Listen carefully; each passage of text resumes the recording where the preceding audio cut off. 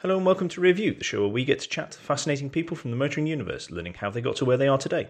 I'm Andrew, and on this episode I'm delighted to be joined by Maxine Morland, who is the managing editor of Car Design News. Welcome to Review, Maxine. I'd like to start off by asking, what does the managing editor do at Car Design News? Hi. So mostly I organise. I write a bit for the website and I do special projects for them. So we do a lot of sort of books and magazines and printed material outside of the website. And that's what I produce. I organise and produce. We do special magazines for car manufacturers, usually about the design department. And we do an annual book called Car Design Review, which is huge and quite weighty. And we produce that every year. But in addition to that, I also go to the motor shows with Chris, who's the editor, and we cover the motor shows and divvy up the work between us. We'll explore the many facets of that job as we go on. But I'd like to go back to the beginning, to the mists of time, about your motoring history. Right. So you, looking at, having done a little bit of research, which will amaze the listeners, you do like quite interesting machinery. When did this start? Probably with my first car when I was, how old was I? 19? Probably, 19. And I bought, for my first car, which will strike you as absolute madness, and it was a 1971 BMW 2002. And I bought it because I liked the look of it. And I lived in the Northwest, and I was doing a variety of jobs which involved a lot of driving at the time. So it was entirely unsuited to what I needed to do. I had no money and a load of part-time jobs. And it was a brilliant car. It broke me financially, but it was a brilliant car. And mostly it worked. And I think it probably started with that. And it's kind of the passion of, I loved the car. It was all windows. It had fantastic visibility. It was not very fast, but it was a lovely sound. And then occasionally it would sort of catastrophically let you down. The side of the M6, you know, at 3 o'clock in the morning or something. And it sort of started with that. But also around the same time, I got a job with Trials and Motocross News, which was a motorbike magazine, which was my first proper working journalist job. Mm-hmm. I went to a lot of Trials and Motocross events and sort of got quite interested in the slightly geeky side of machines. Well, that is a cracking first car, to be fair. I mean, if you're going to go large, as they say, or go home. Yeah. When you were going through school, was writing, it's obviously something that you enjoy, otherwise you wouldn't have pursued it, but was that the thing you wanted to do? No, I didn't know what I wanted to do. Did you? I had no idea. No. I still don't know. No, absolutely not. I'm waiting for someone to tell me. No, it wasn't. I've always, hindsight's a wonderful thing. I've always been interested in people and stories, and I ended up doing anthropology and linguistics at university, which is people and stories, and then fell into a job on a local newspaper as a part-time job and had a moment of revelation, which was like, I could actually make a career out of this, and I get to do people and stories and meaning. And I think that's probably what it is. And actually, I haven't always written about cars. I haven't always worked in cars or motorbikes. I've done other stuff. I've done travel journalism, business journalism. I ran the faith section of the Bermuda Sun for 18 months, like randomly. But essentially, it's about meaning and people and cars. So I'm interested in the machinery, but I'm more interested in the stories and the meaning and the cultural aspects of it. There's plenty of stuff out there that will explain, or maybe not explain, but will talk about, here is a car and here it is from a functional point of view. Particularly when it comes to design, there's not many places that actually delve into how this all came about and what the people's thought processes were and what were the influences and all that sort of stuff. And I find all that sort of stuff fascinating. Hence this podcast, is chatting to people and finding out why they do what they do and what got them interested in it. How long were you doing the motocross? So I did that for about 18 months. I did Trials and Motocross News, and I was a sub-editor and reporter. What does a sub-editor do? Sub-editor, well... Excuse my ignorance. Back in the day, we had special green pieces of paper that you would physically draw on where the images and where the text would go. So it was pre-desktop publishing.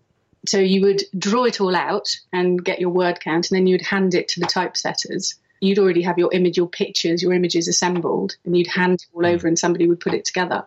But a sub-editor on the whole is proofing other people's work, editing it, doing anything the editor tells you, essentially. And it usually involves a bit of writing and a lot of rewriting, and a certain degree of tact is required. Yeah. We've tweaked this slightly because... Yes. Yeah, and not because I hated it, but because then thinking of a valid reason that won't bruise an ego too much. Yes, there's been a lot of that over the years. Yes. So you did 18 months. How often did you have to stand in a muddy, cold, wet field? Quite a lot, actually. Yeah. But also, so you got wool-lined wellies. Yeah, I did. Waterproofs. I quite liked it though, because I used to do mountain biking. I was quite into sort of downhill mountain biking very briefly during that period of time. A lot of the technology was the same back then. I did a very memorable coverage of the Western Beach Race, which, quite honestly, one of the guys I was working with, who was a writer called Sean Lawless, who was a great guy, he'd broken every bone in his body, and he was riding in it. And I hadn't really kind of like, I thought a beach race, what's that? And they built these huge jumps, I mean, vast jumps out of sand, chucking it down on the beach in Weston-super-Mare. Well, it is Britain. We can't go to the beach unless it's raining, can we?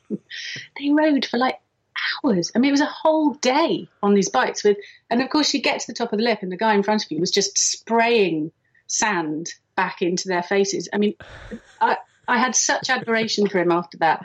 And I swore that I would never ride in the Western Beach Race. So I only wrote, I didn't ride. I kind of always divvied up with somebody who is a rider. But it was fun. They were an interesting, they're a quite obsessive and very specific group of people. It's very niche, isn't it? It's very niche. It's very big in the north. In fact, it's very big around here as well. There's a lot of motocross around here. And I still remember Dougie Lampkin, who was the trials kind of winner at the time. And in fact, one of the guys who was a motocross rider at the time settled down here, and I bumped into him at a kid's birthday party and had a slight sort of fanboy moment of, oh my God, I probably shouldn't say who he is, but yeah, he runs the Honda motocross team down here now. So yeah, I remember those days very fondly, but I was quite young and I think I was being paid £8,000 a year. You can live on that in Lancaster in the 90s. Yes. Just about.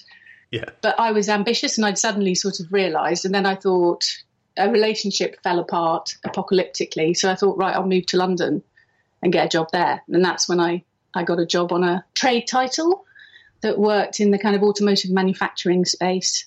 Mm-hmm. So made the leap. But it was a great job. I really enjoyed it. It was all men, of course. It always is. Obviously, yeah. They're very nice. Well, cars or motors, and then you're niching down from that. It just gets tinier and tinier, the proportion of women involved. It must be. I have spent my life with people looking at me as I walk into a room going, What are you doing here? Yes. Have you got the wrong room? Yeah.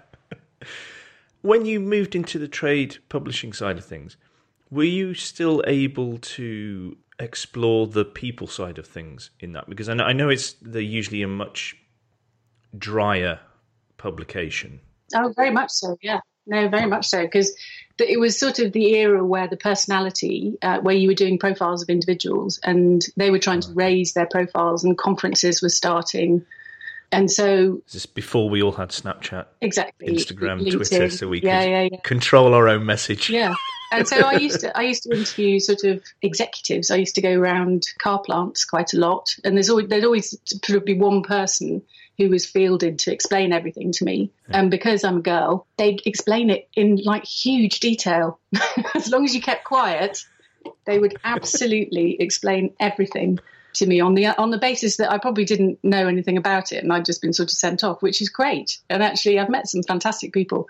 I had some really lovely tours around plants with people, again, who look just a bit horrified when you turn up, and then sort of get into it and they tell the story for me.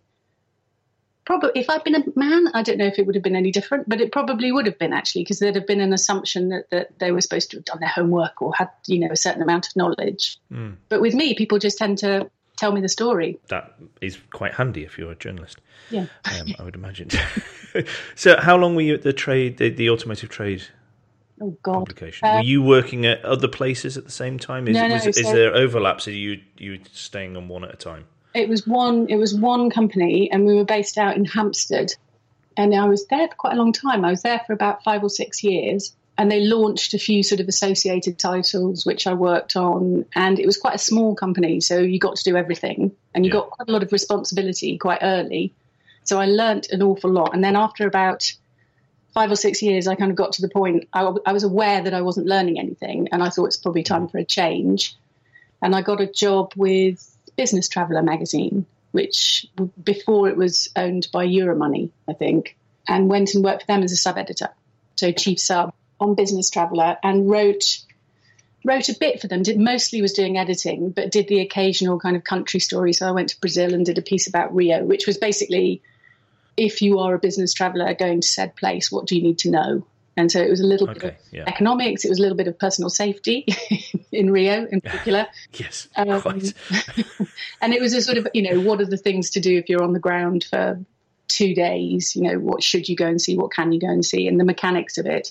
And then a sort of putting things in context of the historical and economic environment. So a bit like Lonely Planet for Business. Yes, exactly. And it used to be given away, I think, on BA and places like. You used to find Business Traveller all over the place. I had a wonderful editor there, a lady called Julia, and she was really sharp. And I learned a lot from her. She was really brilliant.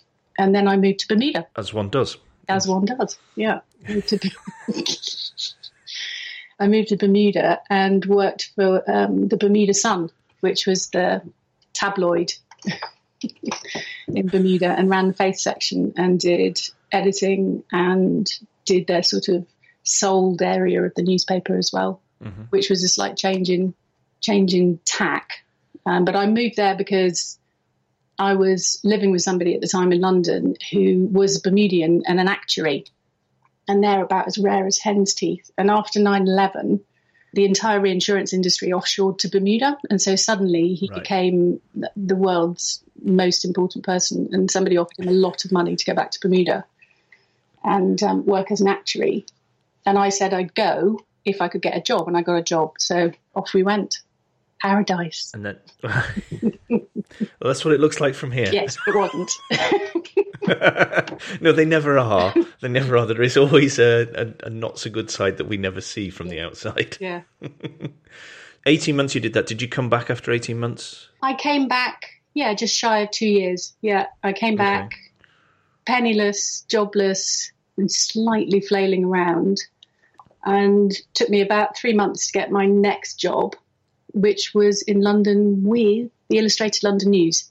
So the Illustrated London News were trying to relaunch the Illustrated London News as a monthly, and but they also had this customer publishing arm that they worked on. So I went and worked there in Sea Containers House in London, which is a fabulous building, and it was owned by a guy called Jim Sherwood at the time, who owned Orient Express Hotels, and I think we did the GNER magazine and Southwest Trains magazine, and a lot of supplements about watches, rapidly. I don't know why.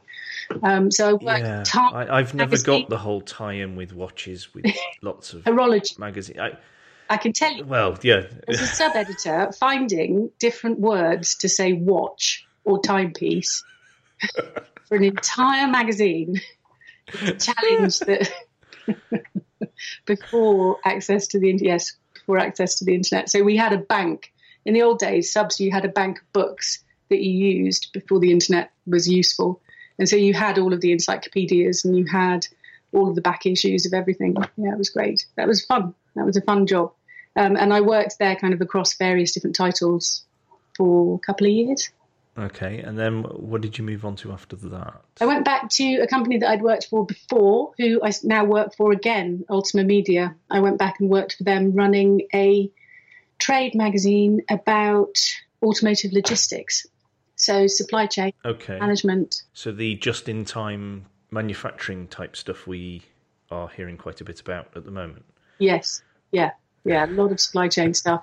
It was a fascinating time because they were doing this big shift into just-in-time manufacturing, And just-in-time manufacturing requires a very, very well-organized supply chain, and it requires built runs and, sort of specific warehousing in specific places in order to enable them to do this just-in-time manufacturing.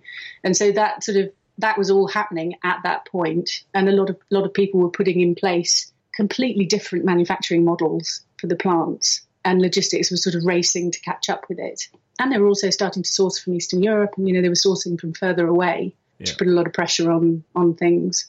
I mean, it is absolutely fascinating what happens in car plants. I absolutely do not know how they manage to build cars in that time frame. And logistics is why they're able to build cars in that time frame. But nobody's very interested in logistics people. Nobody's very interested in the kind of warehouse management guys, or the delivery drivers, or the guy that sits in a shed somewhere scheduling deliveries. But I found that quite interesting. I used to work in logistics, and the key to everything happening is logistics, but people they don't want to talk about it. Just think, oh well, it'll happen, and then get incredibly cross with you if it doesn't. And you just go, well, we have been saying for quite a while this doesn't work. Yes. What I can't produce miracles. Yes. Oh, and then they start to, if you stop a production line, then people start to pay attention, and then they start to listen. But yeah, it is amazing how many cogs have to be in the right place at the right time for a car to come out, be spat out the other end of a production line, and go onto a transporter. Because then we're in logistics again, because it then has to get taken somewhere. Yeah. Nobody ever talked to the logistics. So when they said, oh, let's source this wiring harness from Czechoslovakia or Slovakia, nobody ever really considered that actually it's a very complicated and kind of late stage piece to assemble, and you physically can't get it from A to B without perhaps flying it, at which point you then obviated all of the costs of sourcing it in Slovakia in the first place. And I thought it was, the absence of communication between departments within car manufacturers I've always found quite fascinating. And it's particularly so business, though, isn't it? Yeah. So after the logistics side of things, what did you move on to? So then I got married, and slightly unexpectedly had a baby very quickly. And so I ended up moving down to the West Country, moving out of London, and effectively went freelance for a few years. So that sort of changed the dynamic of what I was doing. And I was working on logistics stuff on a freelance basis, but did other stuff. So did a gardening course in horticulture and started writing a bit for gardening magazines, which I enjoyed. But I have to say, the pay is shocking. Considering how much money people spend on gardening. I know, but it's something that people are very passionate about, and so I think they get a lot of people writing for free. So it's difficult to make a living as a freelancer. But I did meet some really interesting people doing that. I met a garden designer called Piet Udolf, who was a fascinating man who did the Hauser and Wirth garden in Somerset, and that's what I was writing about. But he's also done the High Line in New York and various other gardens. His design and planting is absolutely beautiful. So I sort of did a bit of everything and started writing for websites and I've written for, estate agency websites. I've done a lot of copywriting in the logistics, manufacturing, and just anybody who wants it. Space. Did you find it difficult transition from working in an office to working from home? No, not really. Not really, no. Is it the same sort of ethos anyway? It's the same sort of ethos, but also it was difficult when nobody had broadband. But actually now broadband's been around for enough time for you to be able to remote work fairly effectively. So you can look at exactly the same thing as you look at in the office. And as long as the people that I'm directly working with are capable of picking up a phone and are happy to talk to me, which they are on the whole, it's made that side of things much easier. I found just sitting at home writing, I found that a bit lonely because I quite like meeting people. And I found sitting in a kind of garret writing, I was pairing every pair of socks in the house before I'd actually sit down and write the damn article. And so from a motivation point of view, I like both. I like being able to work in an office environment, but also work remotely so that family and life continues. Yeah. I think I don't understand how anybody could sort of sit in an office and write a book from start to finish. I'm not sure that I've got the mental resilience to do that. I need interaction with people. Otherwise I go a bit mad. Yeah, but as you say, technology today means you can just Skype in with someone and stuff like that. Yeah, and but also it's obviously not the same as going and making a cup of coffee in the tea room with someone and having just a chin wag and just, oh, there's a human being. I've talked to them about nothing to do with this, and then gone back and gone on with my stuff. Very well, though. My postie's lovely. On occasion, we talk for 20 minutes. I probably shouldn't say that. I might get fired. Yeah, and employers have changed, haven't they? Employers are now, as long as they trust you and you're getting the work done, they seem happy to be flexible about where you're working, which is great. If an employer decides we're going to look at results rather than how long your bottom is in a chair, then it's much easier to do this sort of stuff. I mean, as you said, most places have the technology to be able to do it, or enough of the technology that someone could, pop to Starbucks to be able to connect up to upload a massive file or something like that, and still do stuff at home. With occasional trips into the office. I mean, I think we have to look at it from a society point of view anyway, if we're going to try and reduce congestion. That is the hot topic at the moment, and how awful it is to get anywhere that's urbanised. Because there's just so much traffic. That this has to be one of the many things that are brought in at once to try and fix the problem. Because it's not all going to be public transport, and it's not all going to be banning the car. And we're not all going to do it through ride sharing. No. We have to. There's many different aspects that have to be thought about. I love the idea of trying to find a ride share from Langford Budville to London. Well, I mean, that's the other thing. A lot of this stuff that we hear comes from the bubble of London. And things are, from that perspective, things are easy. If I lived in London, I wouldn't own a car. No. It's just so hard to. It's so hard to have a car in London. I wouldn't bother. But I don't. I live in a semi-rural area, and so I need a car. There is one taxi firm in this town, that's it. And there is a bus sort of service. And I'm not even out in the sticks. Where they get 2 buses a week. That's a way to run your life. If you miss that bus, that's it. Stuffed. No milk. Anyway, sorry, I digress onto one of my hobby horses.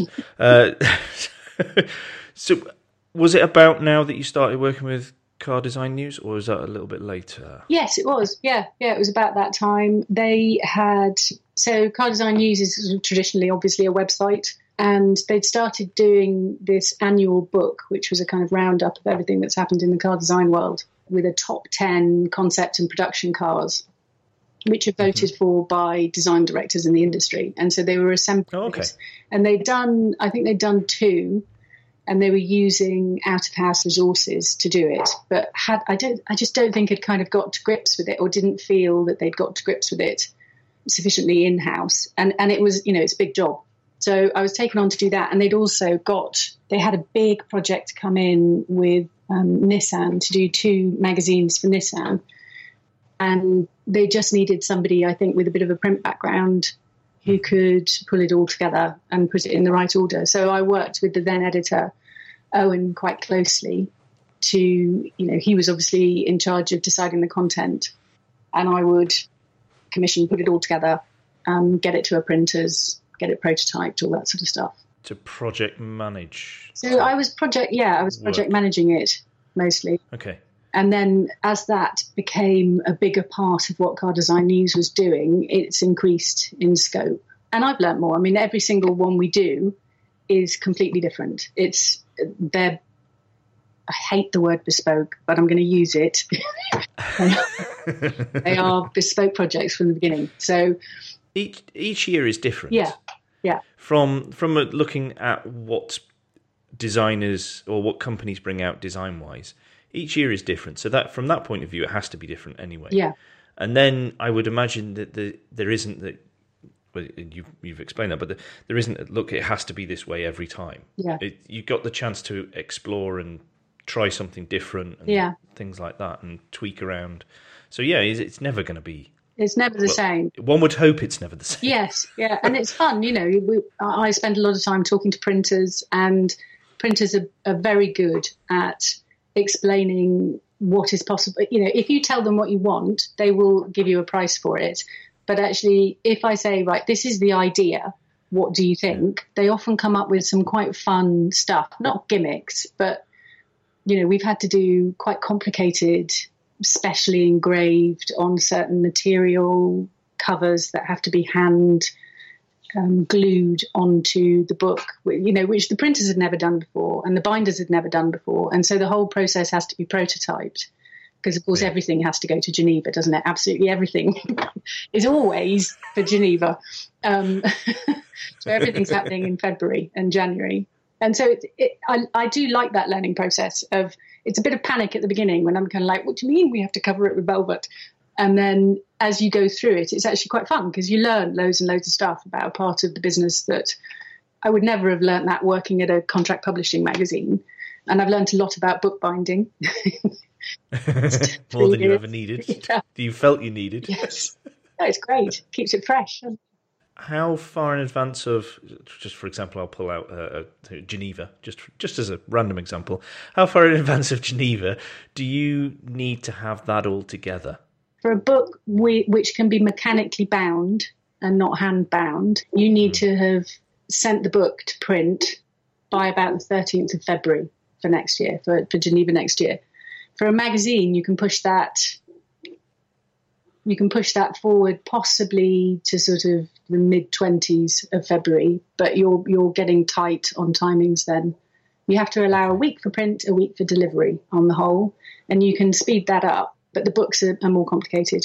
And if you have to hand bind the book, then, you can get 50 hand bound in 10 days and delivered. But, well, tell me what you need. I'll give you a spec. And it depends on who you're working with. Different printers have different processes. But we have a few that we have a relationship with that I kind of understand the timings, and they're quite clear on it. No, but it's interesting to know how well planned you need to be. Yes. This is the deadline, and this really is the deadline. It's not one of these movable feasts, everybody, and that's because so much stuff happens on. Well, that's it. So much stuff happens on the internet that. Oh well, it's a bit fluid. I can do it at 2 a.m. type thing. Yeah. Well, no, because there isn't a courier here that's going to take this all away or bring it in to us or whatever it is. Yeah. So, it is what it is. This is the date. End of story. Yes. I spend my life devising schedules in the hope and expectation that we're going to hit them. Whilst building in wiggle room. Yeah. Oh, I always build in wiggle room. Yeah. Yeah. With the website side of things, what is it you're doing on there?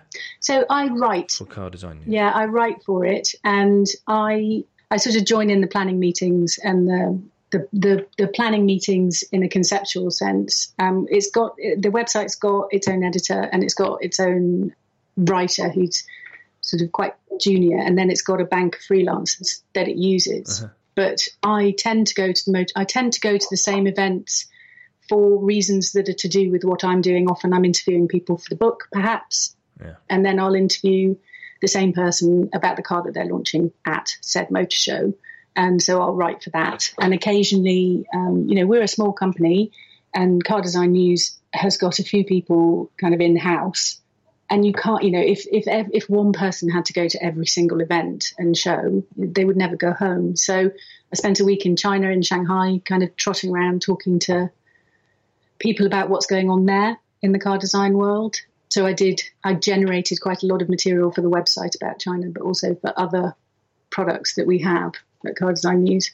So I participate in the forward planning. I help with writing for the website, actually mainly is what I do. And when we do kind of reviews of not just the content, but the mechanics of how the back end of the system works and things like that, I participate in those. But it's got a very competent editor, Car Design News. So, I'm a resource for him to use as and when he needs to. And a lot of the time that's at motor shows. No, because you were at motor show recently, weren't you? I'm sure I saw Paris. something on Twitter. Yeah, you were in Paris. Yeah, I met Cesario in Paris. Oh, God, I'll tell you how excited I was. That's what I think I remember. There's a picture of you. Yes, That's it. Yeah, I was very excited at that moment. Well, who wouldn't be? Yeah. Come on. When you're editing, what are you looking at with the piece of work? How do you approach editing? It depends what the purpose is for. If it's for the website, it is to create something very compelling in the first paragraph and to put together a package of compelling images and text in a way that is appropriate for a website, and then the kind of associated social media marketing and information about that. So I'm thinking about what for our readership, who are mostly car designers and students, what are they interested in with this story? And I'm slightly old school in that it's about flow and it's about storytelling, and a lot of people write in a very factual way because they're worried about getting things wrong, particularly people who aren't journalists themselves. So it's maybe just sort of smoothing the flow a bit. And with foreign language interviews, it's slightly taking out the grammatical mannerisms of when you've translated from one language to another and making it flow slightly better. It's presenting it in its best way. For print, it's the same. You have a bit more time to work on it, but it's also very much about the layout for print. So it's which images, what is this page going to look like? How are we going to present this? When you're looking at photographs, are you looking to represent the overall story or specific aspects of the story? When you're specific aspects usually. So if it's a story about an individual, I have photography done of them myself, which I commission, and I send a photographer and will go with them. And so I have the portraiture that I need because I've commissioned it and I know what I'm looking for. And it's something that speaks to their personality and doesn't, it's not about the car. It's about them. Okay. But then I will have looked through their history and I will understand which cars they've worked on, which designs they've worked on, which is, what's the big thing that's either in their past or what they're about to present, which is about them. It's not necessarily a sketch by them. It's something that speaks to their overall view of the world and their view of their job. Okay. And then I'll present those images alongside the text talking about the same things. Because I'm just very curious about that. Because I found a new genre of photography that I think is absolutely fantastic, which is car designers being photographed. Oh. Because some of the poses some of them pull out are superb to look at. Quite pointing. There's a lot of power stances going on sometimes. Yeah. It's up there because I used to work in architecture, and I remember when certain architects would be photographed, and it's very similar to that. Yes. That I want to be seen in a particular style and pose and things. That's brilliant. If I love it. You've got a good photographer, Andrew, and we're lucky enough that we've got a really good set of photographers now, not just in the UK, but kind of everywhere. And if you've got a good photographer and you give them a commission and a good brief, they can pull something really good out of the bag usually.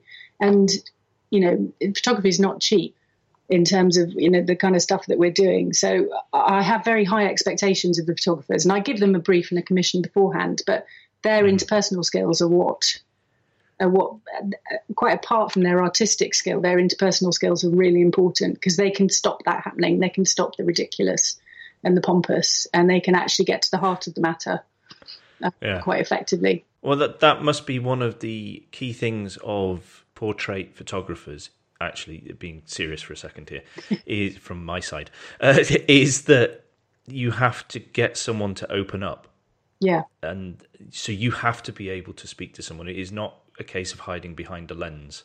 Yes. And just taking a gazillion photos and hoping one turns out all right. Yeah. You've really got to be able to get someone to relax and maybe not necessarily enjoy the process, but not be intimidated or dislike it. Yes. Yeah, and it is a skill. It is a massive. That is tricky. An underrated skill because everybody thinks they can take pictures.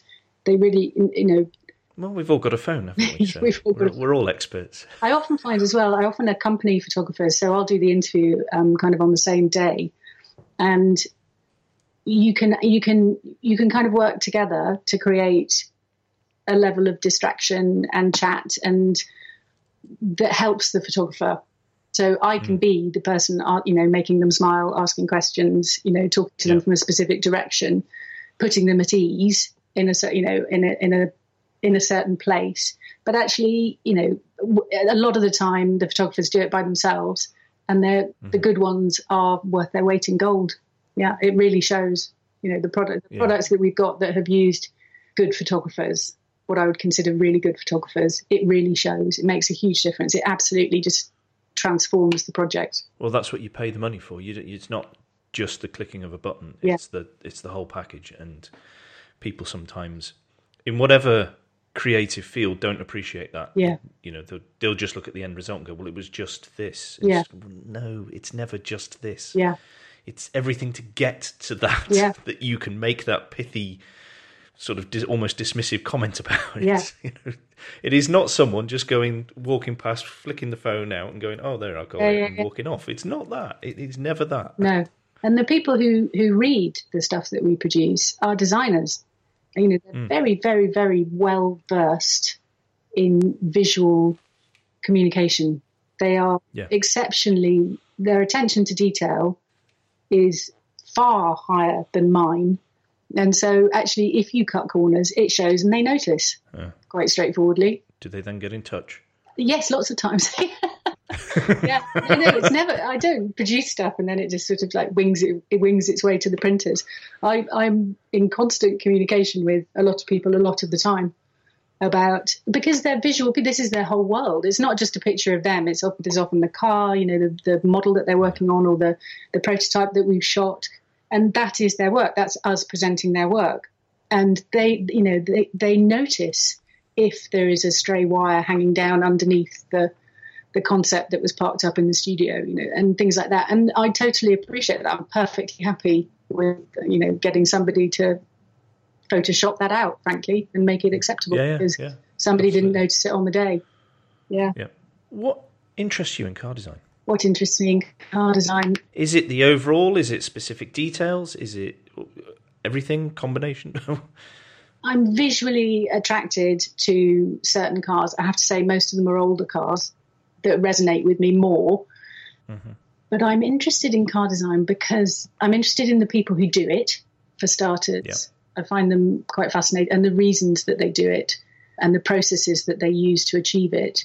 But I'm interested in the meaning. I'm interested in, what are we saying about ourselves with this vehicle? What are we saying about society with this vehicle? And it's all in there. Do you believe it does tie in? Because that was going to be another of my questions, actually. Do you believe that the car is a representation of society? Yes, of society. I think it's, there are people in a design department whose whole lives have been creating aspects of this car and pulling it all together. And they are absorbing the influences of the world around them that they live in, specifically wherever they live. And that's being distilled into the choices that they make at every single process of building that car. And I think and there are material considerations, there are commercial considerations that always come into play. There are platforms that you have to adhere to. Say you've just copyrighted a particular folding of metal machine, something like that, perhaps. Yes. Yeah, you're going to maybe use that quite a bit. Yeah. But a lot of the Nissan designs that came out last year, a lot of the concepts that they launched since Al Baissa took over, they've clearly been exploring their Japanese heritage, and it's not in a sort of pat, like let's stick some Japanese stuff on the car.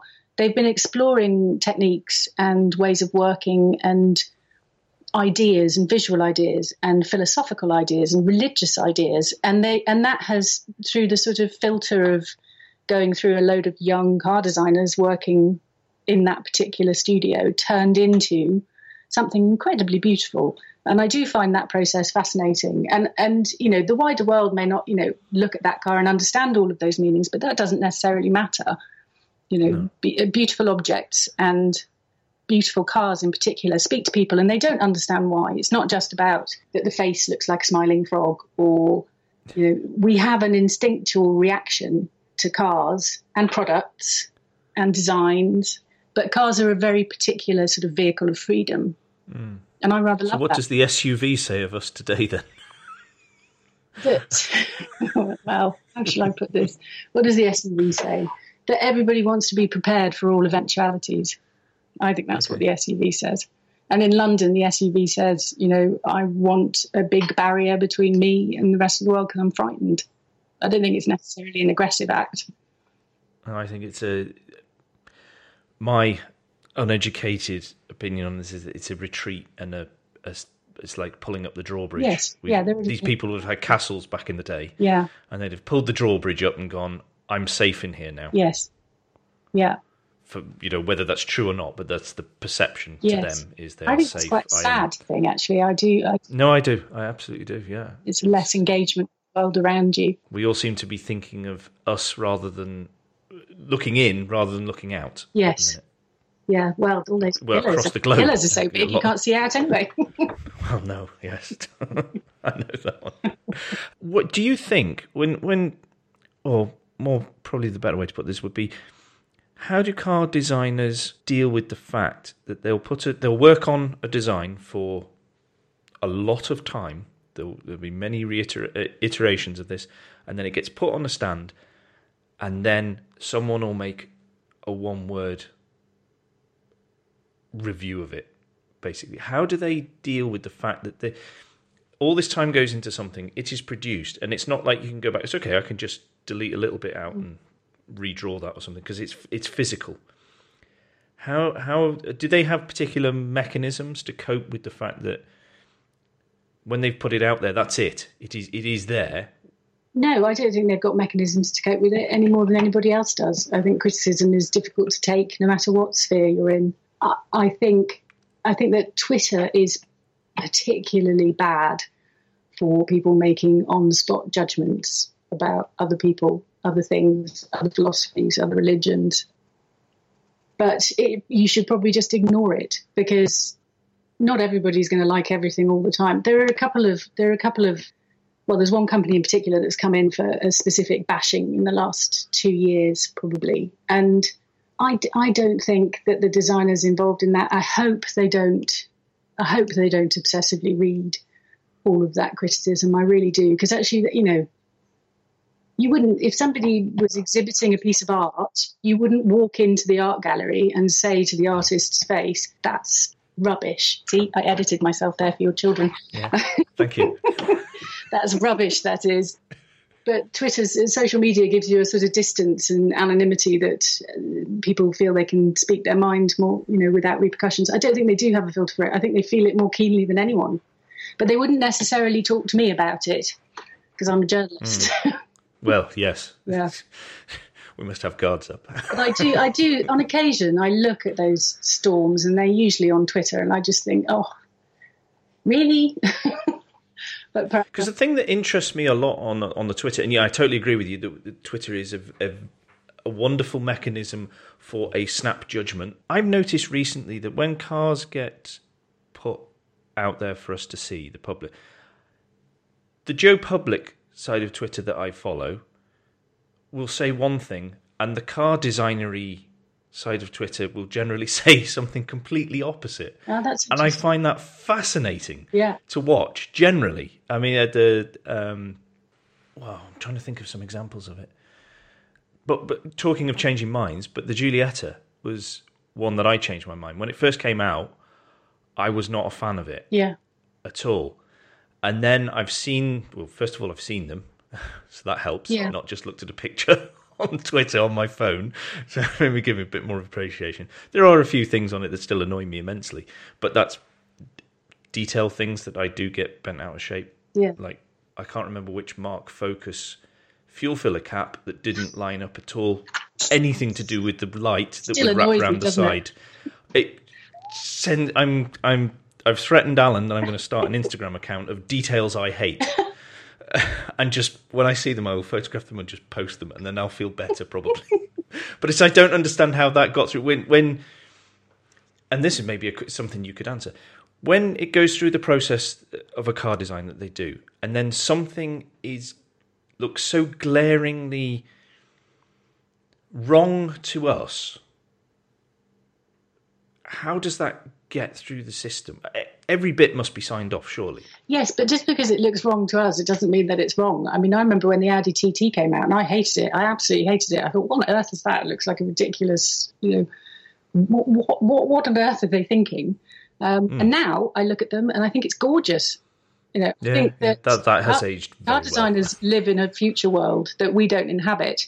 And often, actually, my taste catches up with what they were designing sort of 10 years ago. Suddenly looks absolutely compelling to me. But I think it's because I'm out of sync, not because, Well, we're looking at the now. Yeah. As you said, they're looking ahead. And maybe that's part of their mechanism. It's like, you don't get it now, but you will. Yeah. Yeah. Or maybe that's what they can. Or they just have leftover filler caps that they have to use up. Well, yeah, there was going to be. I'm old enough now to know these things. It's going to be a combination of what would work, what they could financially afford, blah blah blah blah blah. Because I could see as the marks went through that the design changed around there and stuff like that. Yeah. But it's things like. Now, because I am that sort of person, I look at shut lines and I look at panel joints and I sort of go, but if it had just done that, and then you got to go, no, come on, it's because the tools they've got at the time couldn't do that. Yeah. Or, it's not someone has just gone, oh, that'll do. I am presuming here. No one ever goes on a car. It's all right, whatever. It's not the late or mid 90s anymore. Where we had some shockers foisted on us when it seemed that there was, the public will buy this, it doesn't matter. Yeah, although I'm starting to find mid-90s designs quite compelling as well. I don't know what's wrong with me. I'm going into a phase of looking at mid-90s cars and thinking, oh, gosh, that's lovely, isn't it? Well, some of the more obscure ones are all right. It was the very mainstream ones for me that no, thanks, I don't need to. But don't you sometimes look at very ugly cars, very traditionally sort of ugly cars, and become slightly obsessed with them? I do. I mean, I absolutely, and on occasion, like properly ugly cars, sort of just, they're compelling. They're compelling objects. And you start to figure out, so what were things like that this fitted in? What did everything look like? What were people doing? How did this fit into people's lives? And then you start thinking about, how did this ever happen? But that issue that you raise about the sort of the criticism when cars are released, one thing I've really noticed recently is that a lot of what I do is enabling the design departments to tell the stories of what they've done and why they've done it in quite specific detail on occasion. We did a piece about a magazine about the S90 when Volvo launched the S90, which was sort of the first in that wave of new designs that came out, which are utterly beautiful. And yes. I've seen a few recently driving around, and they look absolutely stunning, and the interiors are fantastic and beyond anything that anybody else was doing at that period of time. But they got to tell their story through us. They got to tell in quite, some detail what the thought process, what they were looking at, who they were interested in, which particular sportswear designers they were wearing at the time, and how all of that fed into it. And they can control that, they can kind of get their message out there. But I think often by the time the car has gone to a marketing department to market to the public, that story has become largely irrelevant because, traditionally the story that the designers have come up with has not been of interest to the public. It's only relatively recently that started to become a kind of brand differentiator. And they've stopped doing it at motor shows. And I think it might be the airtime that they get if they gather a whole load of car journalists together and take them to a studio and explain to them one-on-one what they've done and why they've done it. The message, the actual story of the car or the model seems to filter through a bit more. Like with the Volvo 360, they did that. And that message, it got turned into, what was it? Airlines are dead. You're going to get into a Volvo 360, and that was the show-stopping headline. But actually, the ideas behind it sort of filtered through. But that was the first time that I think someone actually did a good job at selling what an autonomous vehicle could be. Yes, but that was because they didn't do it; they did it themselves. They got everybody to come to the studio. Yeah. And they talked them through it one-on-one and put them in VR goggles and, showed them in augmented reality the experience and talked people through it, and then sent them home again. And if that had been at a motor show, it would have been too busy. You wouldn't have had time. There wouldn't have been enough people available to do the demonstrations. The message wouldn't have got across. It would just be the sort of snapshot of what the car looked like on the outside. That's not the most interesting thing about it. No, but with other companies, they've sold it with, we're going to make things more convenient, your general life. You'll be able to work longer because you can work on the way into work. Please stop saying that. Really do stop saying that, because that is not a selling point to anyone but a business. Because no worker wants to know, thankfully I can do an extra 2 hours a day yes. on email, because nobody needs that. So, but this was because we've had a special edition on a while ago now, and Nir Khan mentioned this. Yes. That's one of the ways he thought that autonomous vehicles could make a big difference was you get in your car after a day's meeting in New York, you fall asleep in it, and you wake up in somewhere elseville that you're going to have your meetings the next day. Yes.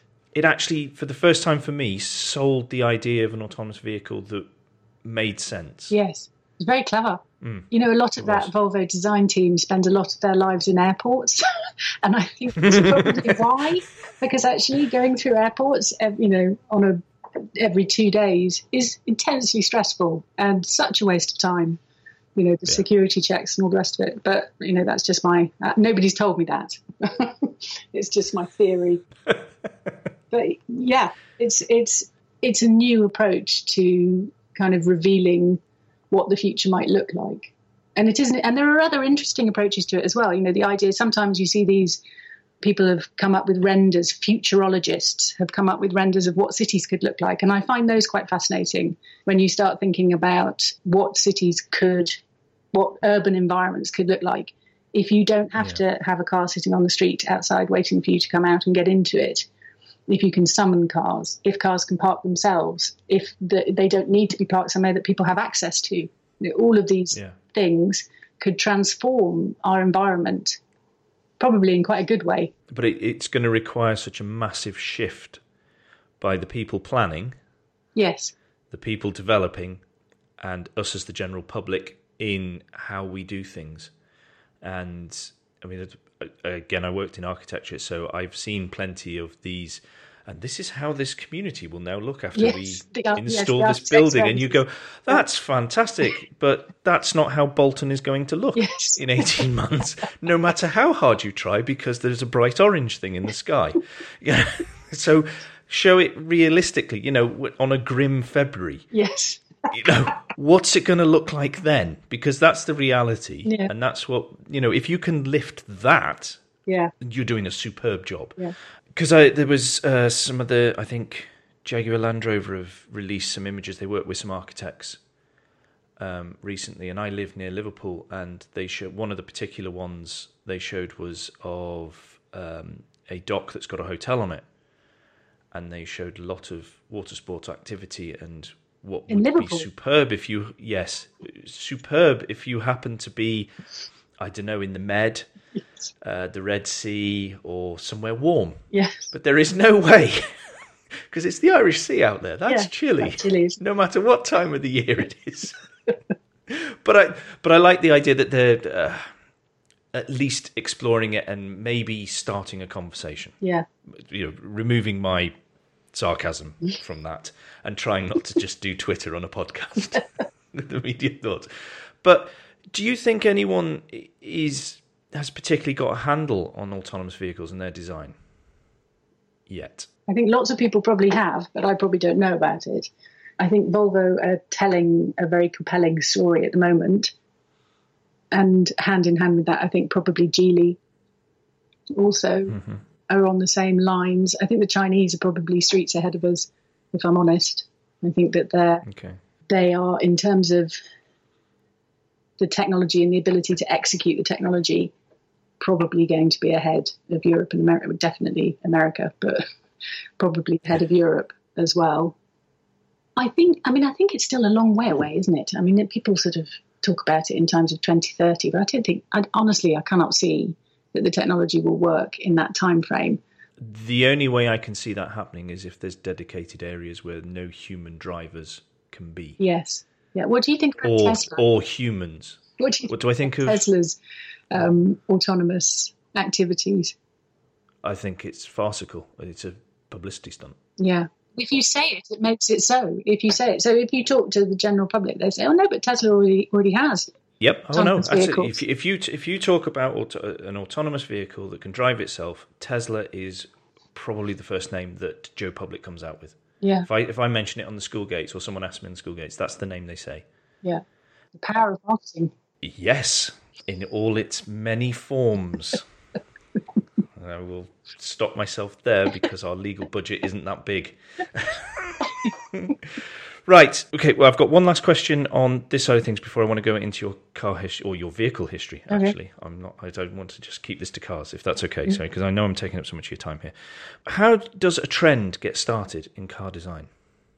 Is it the designers, or is it what makes something a trend? It's a good question. I think that the people working within the studio are absorbing influences from around them, whether that's Yokohama or whether it's Shanghai or whether it's Gothenburg or whether it's London. I think that they're very observant people on the whole, designers, and they spend quite a lot of their time watching the world around them as well as studying historic designs. And I think that there is sort of zeitgeist. There's a zeitgeist element to it, in that a group of people with similar interests sitting in a specific place and talking to each other every day and working with each other generate a set of meanings and a set of visual cues that work together. But also, they've often been to university together. They've often gone through the same design courses. And then if you end up living in the same city and drinking in the same coffee shops in the same part of town, or you're picking up on the same cues around them. So it comes from the world around them. It comes from youth culture, almost certainly, and architecture and street culture and fashion design. And then it sort of gets absorbed and filtered into the system. I think that's how it works. Does the fact that globalization has, because we can see what everybody else is doing around the world, do you think that has made a trend catch on quicker? Possibly, but I don't know. I honestly don't know. Or is it possibly the fact that, for example, there's a lot of European designers who went out to the Far East, and you can see some of that reflection on designs coming back this way now? Yeah, it's possibly that. I don't actually think it is so much that. I think it's a bit like fashion design. Every year we kind of try and decide we sit down and decide what are the trends for car design for the year, and you kind of look back, and it always surprises me. Like there are obviously some trend colours, for instance, because we see them in cars, in concept cars. Please make it green. Please make it green. I can't tell you what it is. It's a secret. No, I know you can't tell me, but just not white anymore. No. I really dislike white anyway. But there are key things that kind of crop up, like carpets in cars. That started last year. Shag pile carpets, and that lovely sort of brown veneer wood that you used to have in your nan's drawing room in the 1970s. Has been kind of reinterpreted and presented in a different way. And there's sort of like mahogany, sort of dark wood and brass gentlemen's clubs has been absorbed and spat out in a different format in a highly kind of advanced technological car. And I think often it's themes that represent things like reassurance and, this is solid, this is prestigious, this is traditional, at the same time as doing these huge technological leaps. So I think that people are drawing on a whole range of cultural cues, which we all understand. And they do tend to all kind of coalesce at the same time. But then some companies just do completely mad things that are out of sync with everybody else, which doesn't make any sense in kind of, And I think that's also rather wonderful. But I think it's geographical. I think it's studios working together. It's groups of people in studios sort of sparking off each other and the world that they see around them, their direct environment.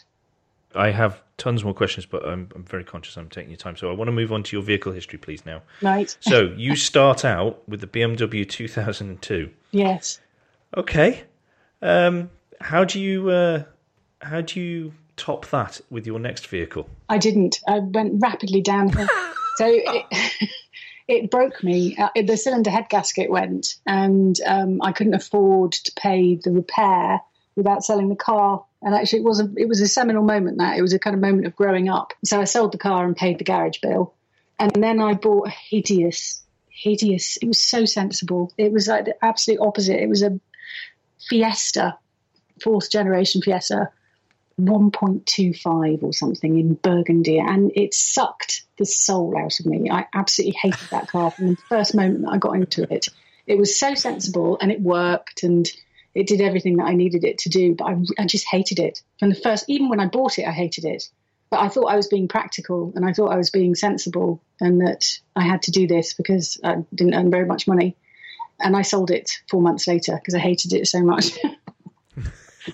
And I will never have another.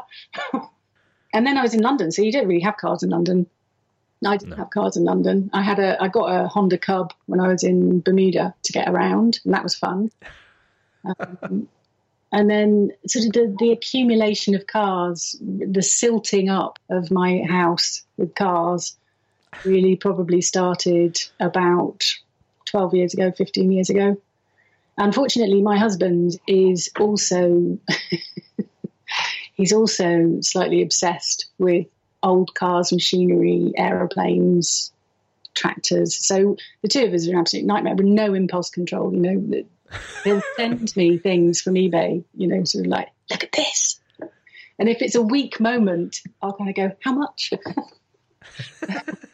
and then yes, we have another vehicle. But we love them all, actually, and they all. So we've got a lot. We've got too many cars. I will accept that. We have got too many cars. There's no such thing. There is no such thing as too many cars. But I don't use them all the time. And my attitude to environmentalism, I'm going to get this on the record, is that I use my cars till they die. You know, I keep them going. I don't ever sell a car, apart from the Fiesta was the last one I sold. I will use them until they die or I die, and I will off-road them occasionally when I can't afford to run them or fix them, and then I rotate them back into service. And we did sell one, actually. We sold the Turbo R because we had to buy a boiler and we couldn't afford it. But we've actually now slightly obsessively gone back and bought exactly the same Turbo R back from the guy we sold it to and sort of brought it home. And so I don't run them all the time. They're not fuel efficient. They're not kind of low emissions vehicles, but I don't do a lot of miles in them, to be honest with you. I get on the train to go to London to work, but we only use them for their entire life cycle. Let's put it that way. We don't trade up. We don't hire purchase. I don't buy new cars, which I probably shouldn't admit to in a public forum. I can't afford it. Who can afford a new car? What else have you? What have you got in your vast paddock? So what have I got? I've got an old shape Range Rover, not the old shape, but the L322 from 2005, which had hideous electrical problems for about 5 years. But we've got through that now, and now it seems all right.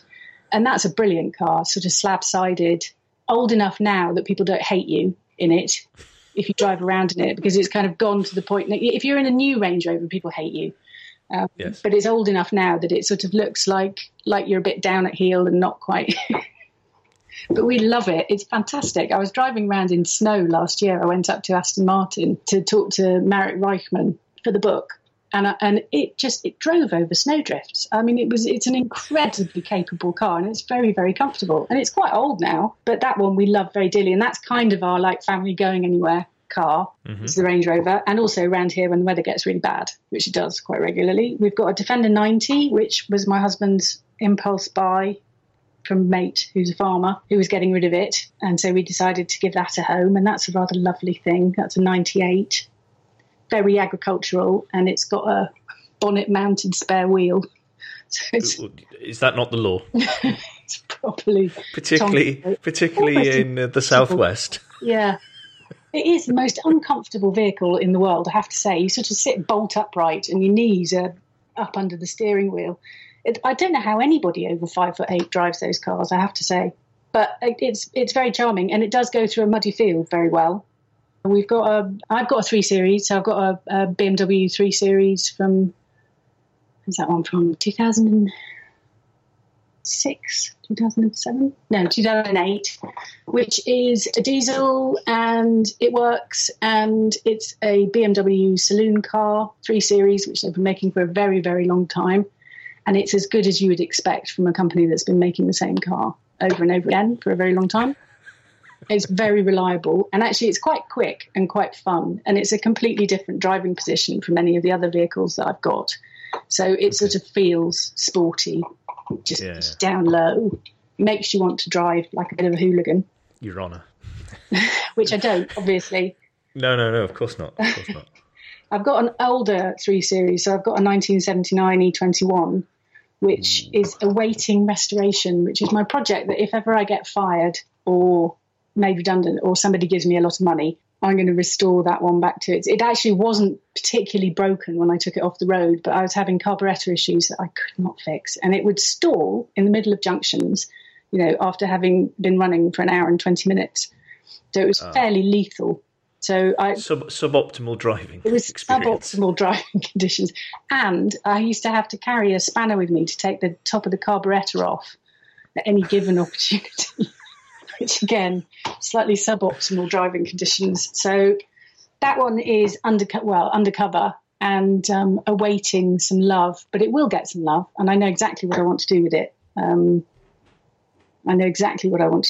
It needs a bit of care and attention, and I'm thinking about replacing the engine in it, because actually I'm a bit over the carburettor. I'm a bit over that carburettor fuel injection system with it. It really killed me a few times.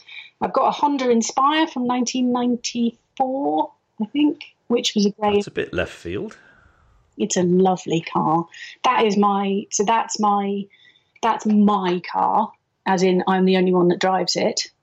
And I saw one in the Honda collection in Japan about 3 years ago and just fell in love with it. And the one I saw in the Honda collection was a kind of gangster black, just beautiful. And it's huge, but it looks incredibly elegant because of the way that they've designed it in profile. It looks like it should be really nippy. It's not at all. It's a vast boat of a car with a huge amount of space, and the biggest boot I've ever seen. But when you see it, it looks like a kind of nippy coupe from the side. And that's a very lovely thing. I feel like a Japanese executive from the mid-90s who's doing quite well. I drive around in that one. I love the Honda. Every time I get back to the station and I see it across the station car park, my heart just slightly skips. I have a real moment of, there you are. You're better looking than anything else in this car park. And there's a guy there who had an old Defender who I like to think, I don't know who he is, but I like to think that he appreciates, because he always parks next to me. And so I get to see the old Defender and the Inspire next to each other. So I think he probably appreciates that mid-90s Japanese design. And I actually met the guy who designed it, who worked on the design, called Mr. Matsakazu, who worked for Honda back in the day. And he obviously thinks that was the best era of Honda design, but he would.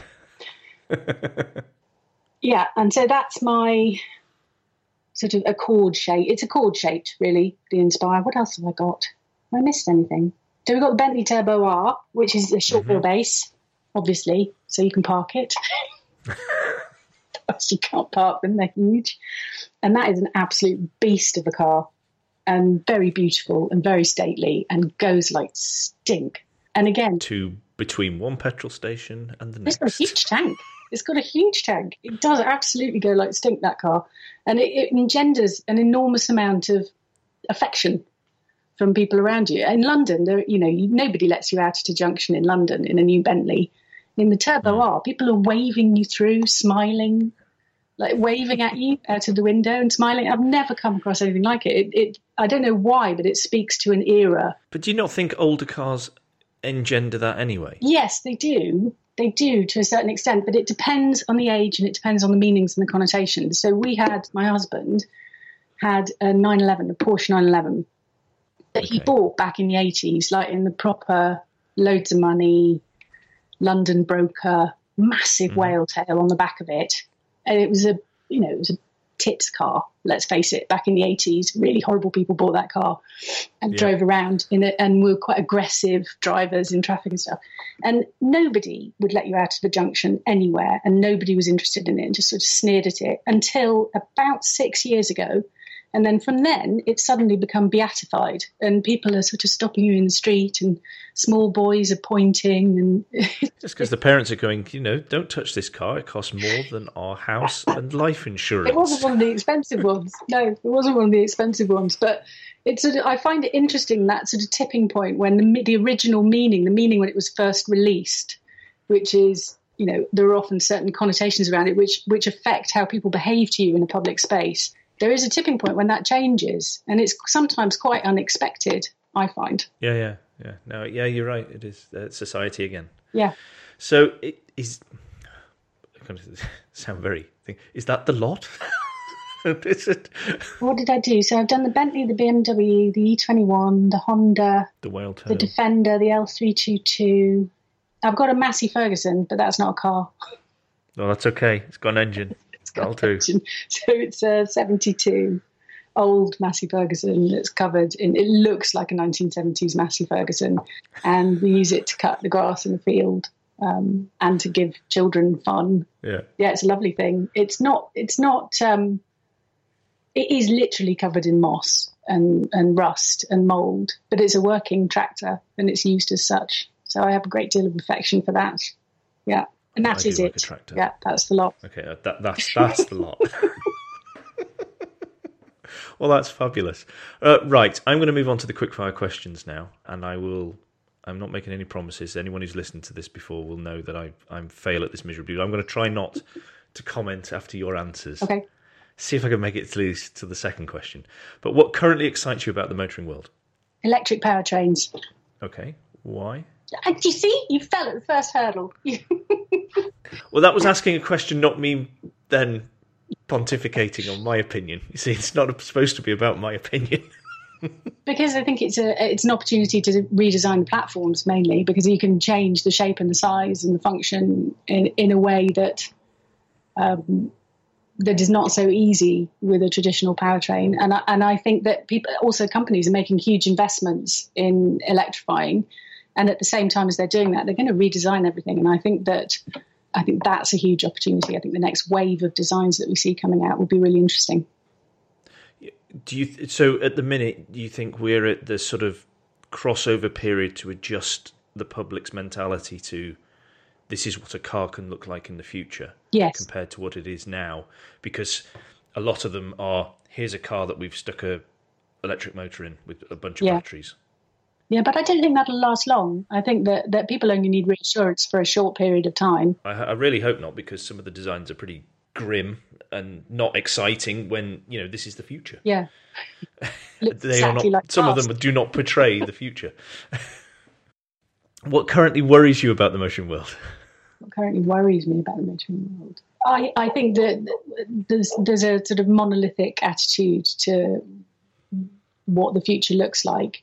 And actually, I think that you always need to take into account that there are multiple and varied vehicles on the road, and always will be, and that leaping wholesale into one version of the future denies everybody who's driving a 1989 Ford Orion the ability to run their car. I think is unnecessary.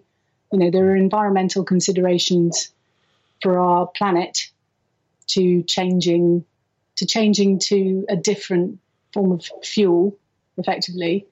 But if you run a car for its entire life cycle, you're not damaging the planet any more than scrapping it and building another one. So I think that a slightly more nuanced approach to what the world could look like is important. And I don't want to see a world where only rich people get to drive traditional powertrains, which it looks like how it's heading at the moment. And I think that's a hideous future. I agree. What's been your favourite car to drive and why? How am I supposed to answer that question? I can't even make a decision about the cars that I own. It is a bit of that one. I do acknowledge is a bit like the "What's your favourite car?" Which is impossible question. Which particularly if you get asked, like I've been asked at the school gates and go, well, what day is it? What time is it? What have I been doing? Exactly. My favourite car to drive, do you know what? I think at the moment it's the Bentley Turbo R because it's so surprising. It's a great, vast boat. I mean, it weighs tons and it's huge and it looks really stately and traditional. And then you put your foot down and it goes like stink. Absolutely. It is a surprisingly agile and compelling car. It's also very comfortable and very quiet. Okay.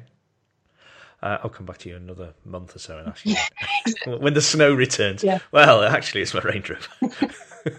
I was actually toying with the L322 because I do love that car. But, yeah. What has been your least favourite car to drive and why was that? Ford Fiesta 1.25 because there's no joy in it. There was just no joy. There's no power in it. And all it said was, I have given up on any expectation of excitement in my life at the age of 21, whatever, and I'm doing this because I can afford it. That's probably the least joy I've ever had from driving a car. White goods on four wheels. Yes. Yeah. Okay, now this is probably going to be tricky, and you're not allowed to open eBay, but which car would you like to own next? Ooh. Do you have a list of There are a few ones I'd like to own? There are a few rotating through, but I'll be quite honest with you. I have actually decided I can't afford it, but if and when I can, I want to replace the BMW, the kind of daily runner 3 Series, with an S90. I think they're absolutely gorgeous. Okay, well, you're in the countryside, so you could have a V90. I don't want one. I don't want. That would be a different proposition, though. It's a different proposition. 3 Series. And if obviously I'd have both, but because you don't get rid of any. But no, it's the S90. I want an S90. I think they're absolutely spectacularly beautiful inside and out, and I particularly love the S90. But as I say, I can't afford it, so I'm going to have to wait until somebody gives up on theirs. Okay. What is your favourite road to drive on? There is a road here between me and my parents, which is called the Stockland Road, which runs between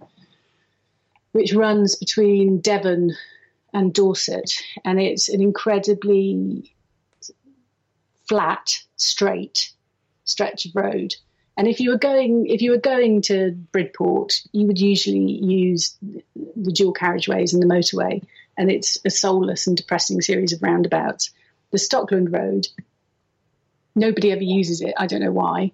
And you can drive properly fast. You can do sort of 60, 70 miles an hour on a country road, good visibility and good sight ahead. So it's not a frightening experience. And as long as you know the road and you know where the turns are, and the sky above you and the hedges are low on either side, so it's quite high up. So you get a beautiful view around you.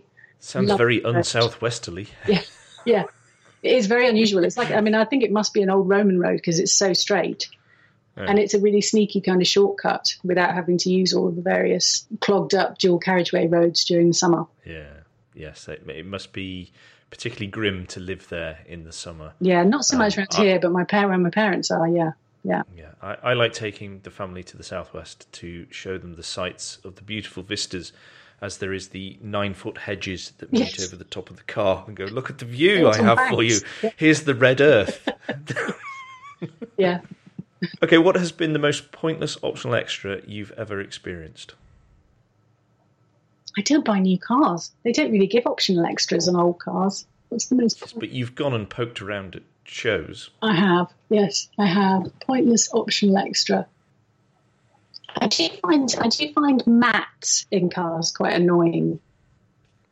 Sort of extra mats in the footwell. But they always catch on the brake and the accelerator pedal. I find the idea of putting a mat in a footwell, and a particularly chunky one with special lettering on it, I find that slightly irritating, and I always take them out. So how do you protect your carpet underneath, or do you not worry about that? I just hoover it occasionally. I don't protect the carpet underneath. That's what it's there for. It's there for my feet. Okay. All right, then. That's fair enough. I've not had that one before. Not had that one. So that's good. Who do you think I should talk to after speaking to you?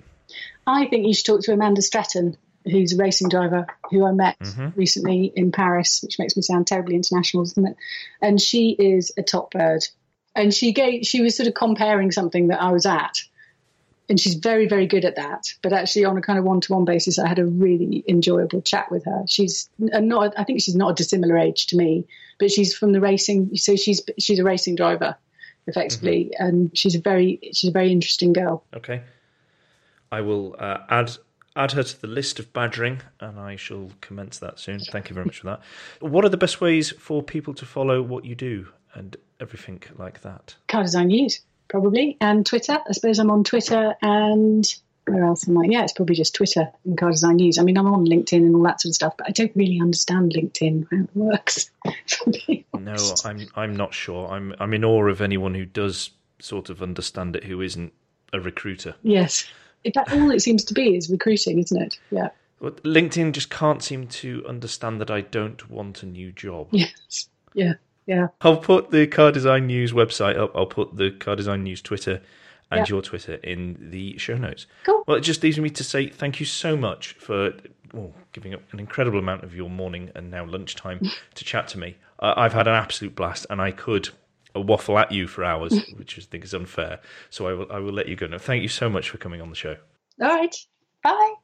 Thanks once again to Maxine for coming on Rearview and chatting with me. I hope you found our conversation as fascinating as I did.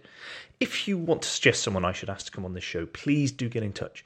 If you use the hashtag RearviewPod, we'll be guaranteed to see it here in Motoring Podcast Towers. To get in touch with me directly, search for Crack Windscreen on Twitter.